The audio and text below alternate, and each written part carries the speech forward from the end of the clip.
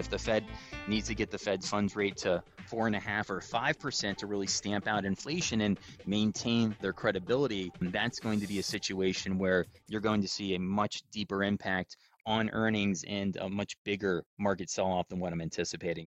Hello and welcome to this Wealth Track podcast. I'm Consuelo Mack.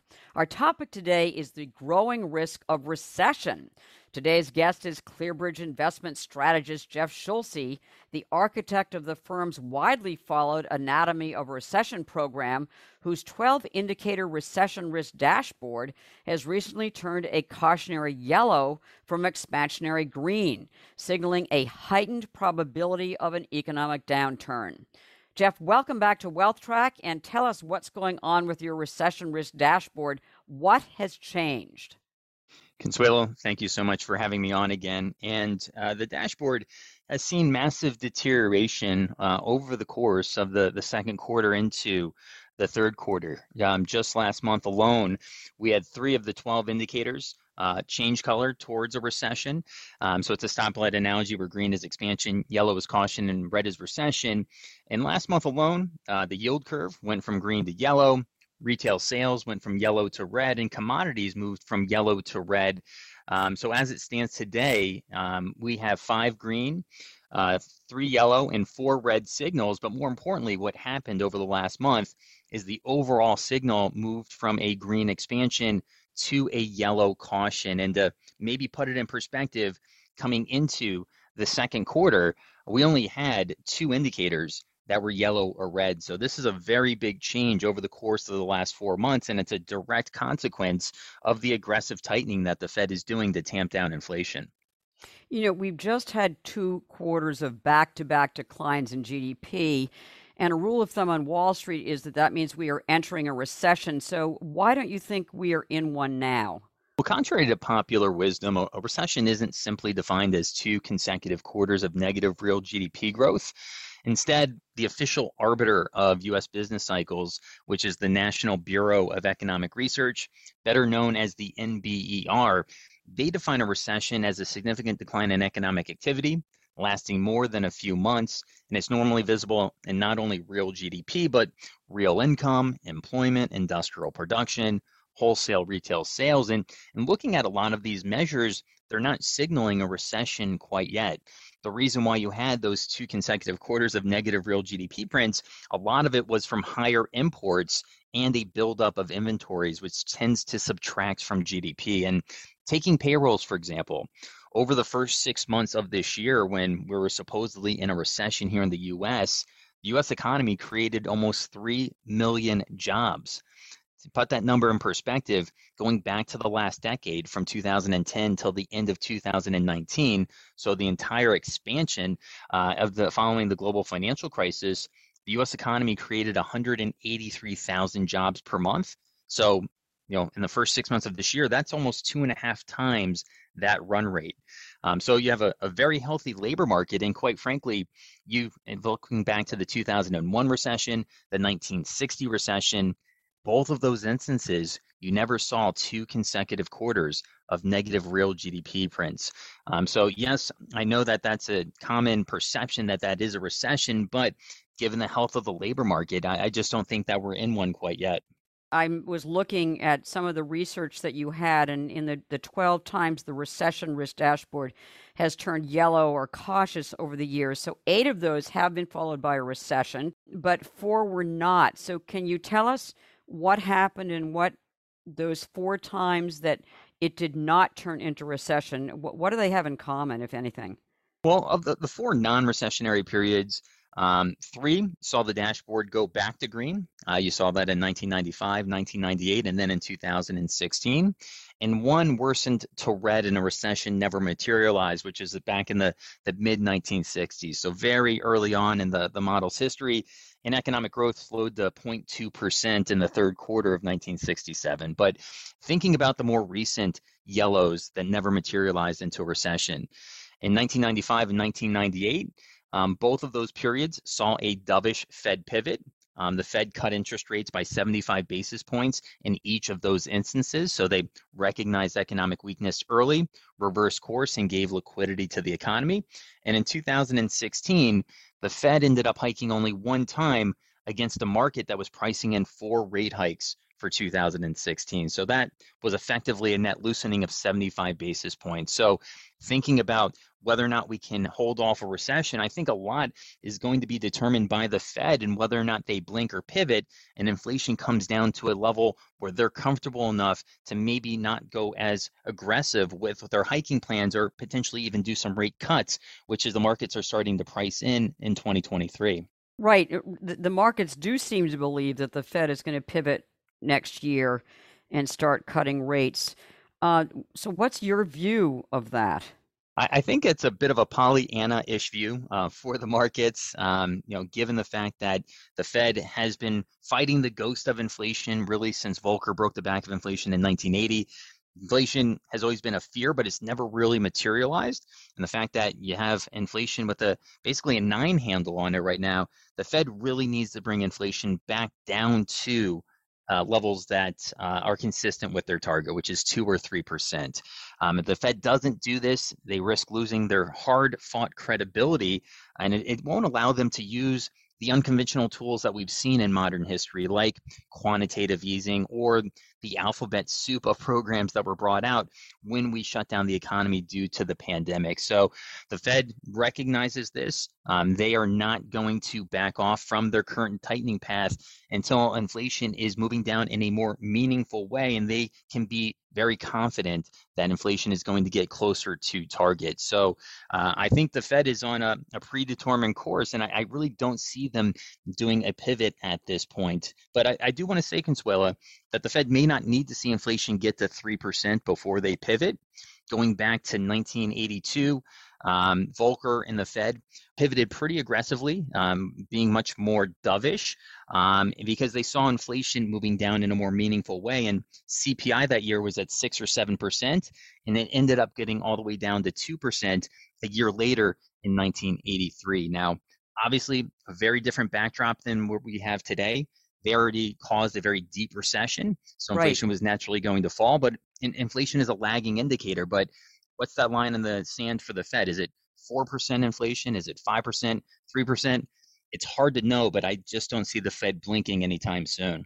They're saying that it's 2%. Do you think that's just that they're putting that out there so that we take them seriously and that that's a goal? But if we were to go down to 3 or 4%, that would cause them to do the pivot? If we were to get to 2% inflation, I think the Fed would have to create a recession. Yeah. I think the Fed could live with inflation in the mid 3s or the 3% range in order to sustain this recovery moving forward. So I do think that they would be willing to live with a higher than target inflation. But again, with inflation at these levels currently, they need to focus solely on that side of the mandate, and they really need to risk the unemployment side of their mandate in order to bring that back down to trend, which is why they've embarked on a very strong tightening cycle. You are putting the odds of recession at around 55%, which is not a high conviction number. So what's holding you back given the Fed's stated anti-inflation policy? Well, the reason why it's at 55% and we're just turning yellow in the dashboard is if you look at what's priced into the markets for the first year of this Fed tightening cycle, markets are pricing 3.6% of total rate hikes. And to put that number in perspective, going back to 1955 for every Fed tightening cycle, that would be the second fastest start to a Fed tightening cycle, only trailing 1980 when Volcker had to break the back of inflation. So that is a lot of tightening in a short period of time. And let's not forget that quantitative tightening is going on in the background as well. So this recreates a situation where the Fed may do too much because of the lags that monetary policy acts on the economy. So that's why we think that it's our base case. But in thinking about a soft landing, there's a very plausible way to reach that, right? It's not uncommon. Again, going back to 1955, 3 out of the last 13 tightening cycles have saw a soft landing. It happened in 1965, 1984, and 1994. And the labor market was key in each of those instances. You had a very strong labor market and it allowed the labor demand to cool, but it didn't create a situation where you saw a contraction there. So we have that dynamic with a very strong 528,000 payroll print from last month. Also, I think consumers are maybe less interest rate sensitive than what they've been historically. Household leverage is at 11%. We haven't seen household leverage at these levels since the early 1950s, right? So even if rates rise very aggressively, which they are, maybe the consumer will bend but not break. What is household leverage? The 11% household, what does that mean? It's just consumers' liabilities divided by their net worth, Okay. right? So, net worth is through the charts. You've had very strong housing markets. You've had very robust financial markets. You had a lot of excess savings due to the pandemic. So consumers, broadly speaking, are in pretty good shape right now.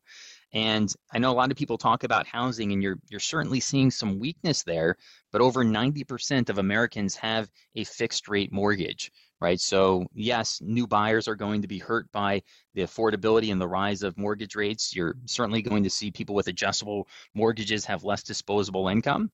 But consumers are, relatively insulated, broadly speaking, from that aspect of it. If you're looking at the economy more widespread, but I think maybe the most important consideration for a soft landing is that usually businesses need to see margin pressure or less profitability for a long time before they resort to trimming their staff. And margins peaked about 2 quarters ago, but on average, it takes about 3 years from peak margin to a recession. And with labor arguably the scarcest commodity of this cycle, corporations may be reluctant to trim their staff given how difficult it's been to hire people in the first place. So again, while it's not our base case, I think there's a very plausible path to a potential soft landing here. What is your view of inflation? Because we've certainly seen gasoline prices coming down. Food prices have been way up. But has it peaked? I think it's safe to say that inflation has peaked at these levels. I think inflation is going to move down in a pretty meaningful way in the later part of 2022 as we move into 2023. You're going to see some sticky areas of inflation like shelter, like services, but goods inflation is clearly rolling over. Again, energy and food are going to be rolling over, and they have been. But I think that's a trend that continues. But again, where is that point line in the sand where the Fed is comfortable that this downtrend is intact and they could potentially pivot to being a little bit less aggressive? And I don't honestly think that we're going to get visibility on that or potential rhetoric from FOMC committee members until November at the earliest. Let's go to the markets at this point and how investors should be looking at all of this. We've had a sizable sell-off in the more speculative segments of the market, the meme stocks and SPACs and IPOs and in high PE growth stocks, but they are coming back, and the overall market has not suffered a big decline compared to other bear markets. So what's your assessment of market valuations at this point and also risks? You kind of hit the nail on the head there, Consuelo. If you think about this bear market, it has not been anywhere near this similar magnitude or duration of what you've typically seen. So going back to 1946, average bear market lasts 16 months. Average decline has been 35.1%. So we're nowhere near either of those metrics. And conceptually, most bear markets have two components. The first is that multiple compression happens. PE levels come down. And we had saw that. PEs coming into the year were around 21 times forward earnings. They got down to about 15 and change, but with this recent rally, PEs are back up to 18, right? So I think that's a little bit optimistic given the slower growth environment that we're going to see in a potential recession. But the other part of a bear market is earnings expectations. And looking out at earnings expectations, they've only just started to come down by about 2 or 3%.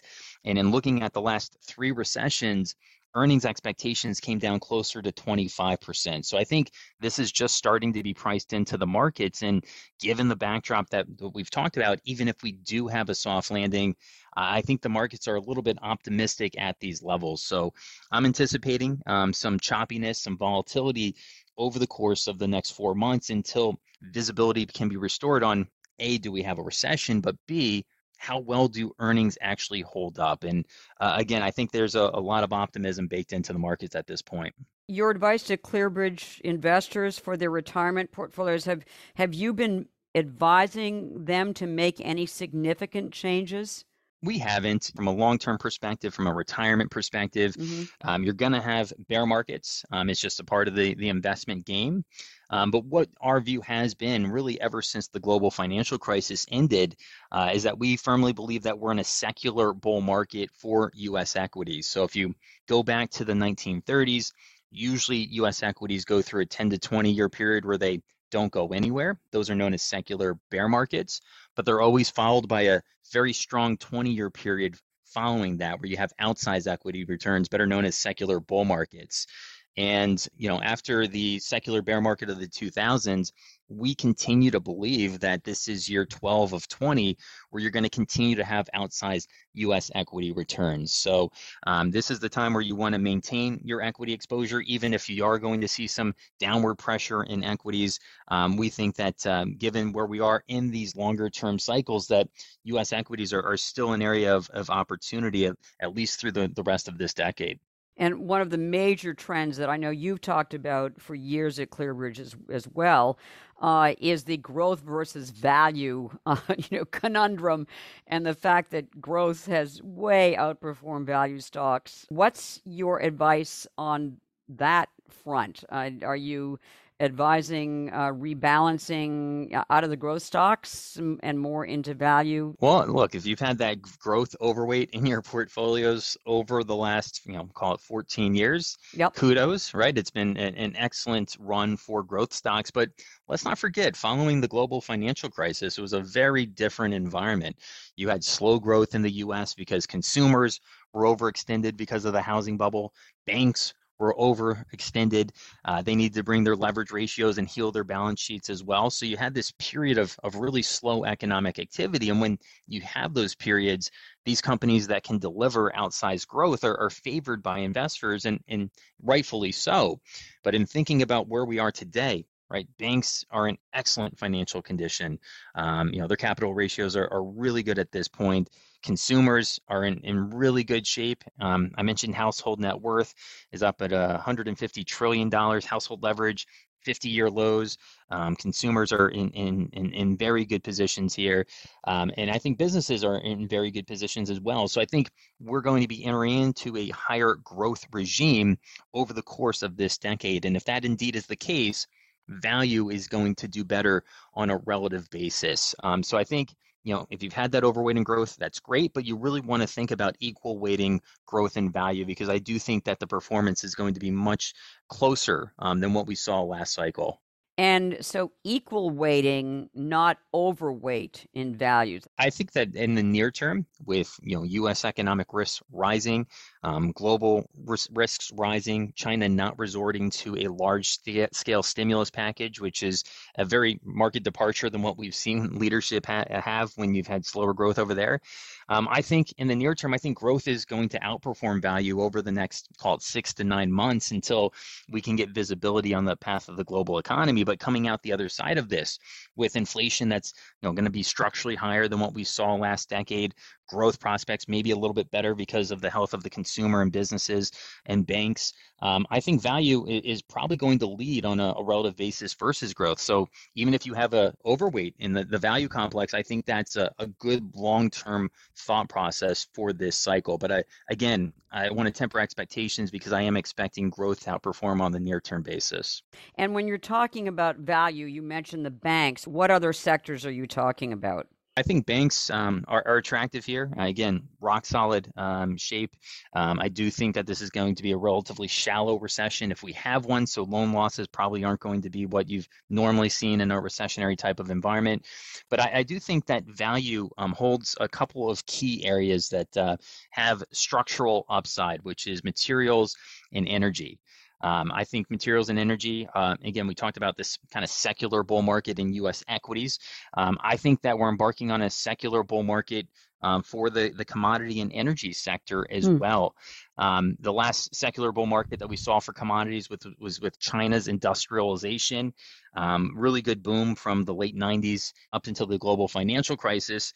And those areas have seen a lot of pain, right? Because a lot of supply came on because of China's industrialization, and you didn't have the growth following the global financial crisis. So it's been an area that's been painful for investors, but demand has finally caught up to supply.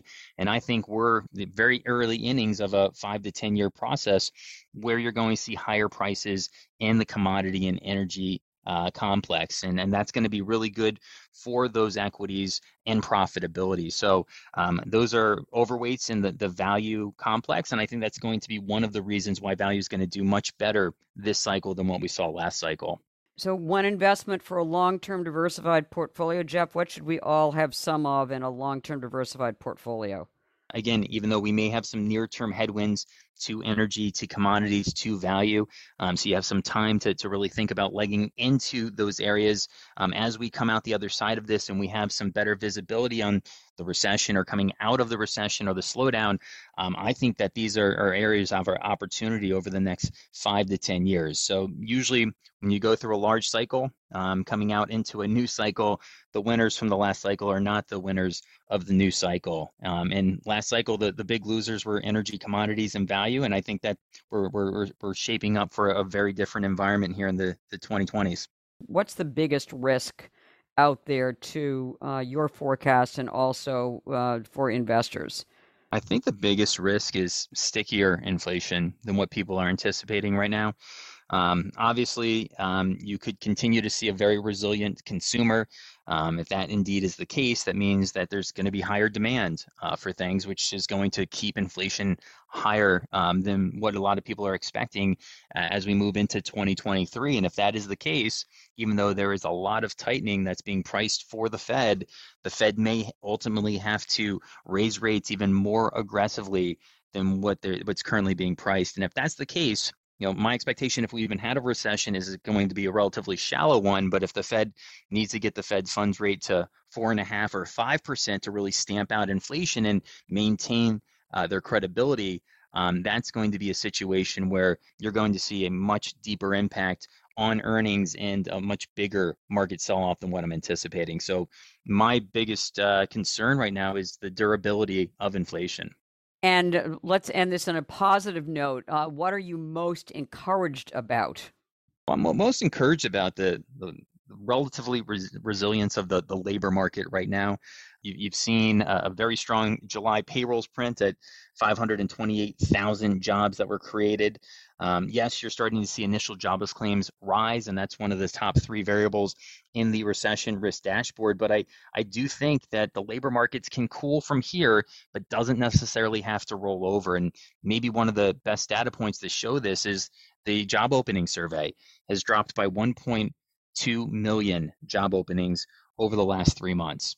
Huge decline, and that means that we've seen peak labor market tightness. And again, if wage growth can come back down into the 4.5% range, that may be enough for the Fed to feel comfortable that inflation isn't going to get out of control. It can come back to modest levels, and we can have a slowdown, but not necessarily a recession. And you will be tracking all of these indicators on your recession risk dashboard. So I look forward to following it and looking for any changes on the upside or downside. So Jeff Schulze, investment strategist at ClearBridge Investments, thank you so much for joining us again on Wealth Track. Thank you for having me. For previous interviews with ClearBridge Investment strategist Jeff Schulze, go to wealthtrack.com. And please follow us on Facebook, Twitter, and our YouTube channel. Thank you for listening, and make the week ahead a healthy, profitable, and productive one.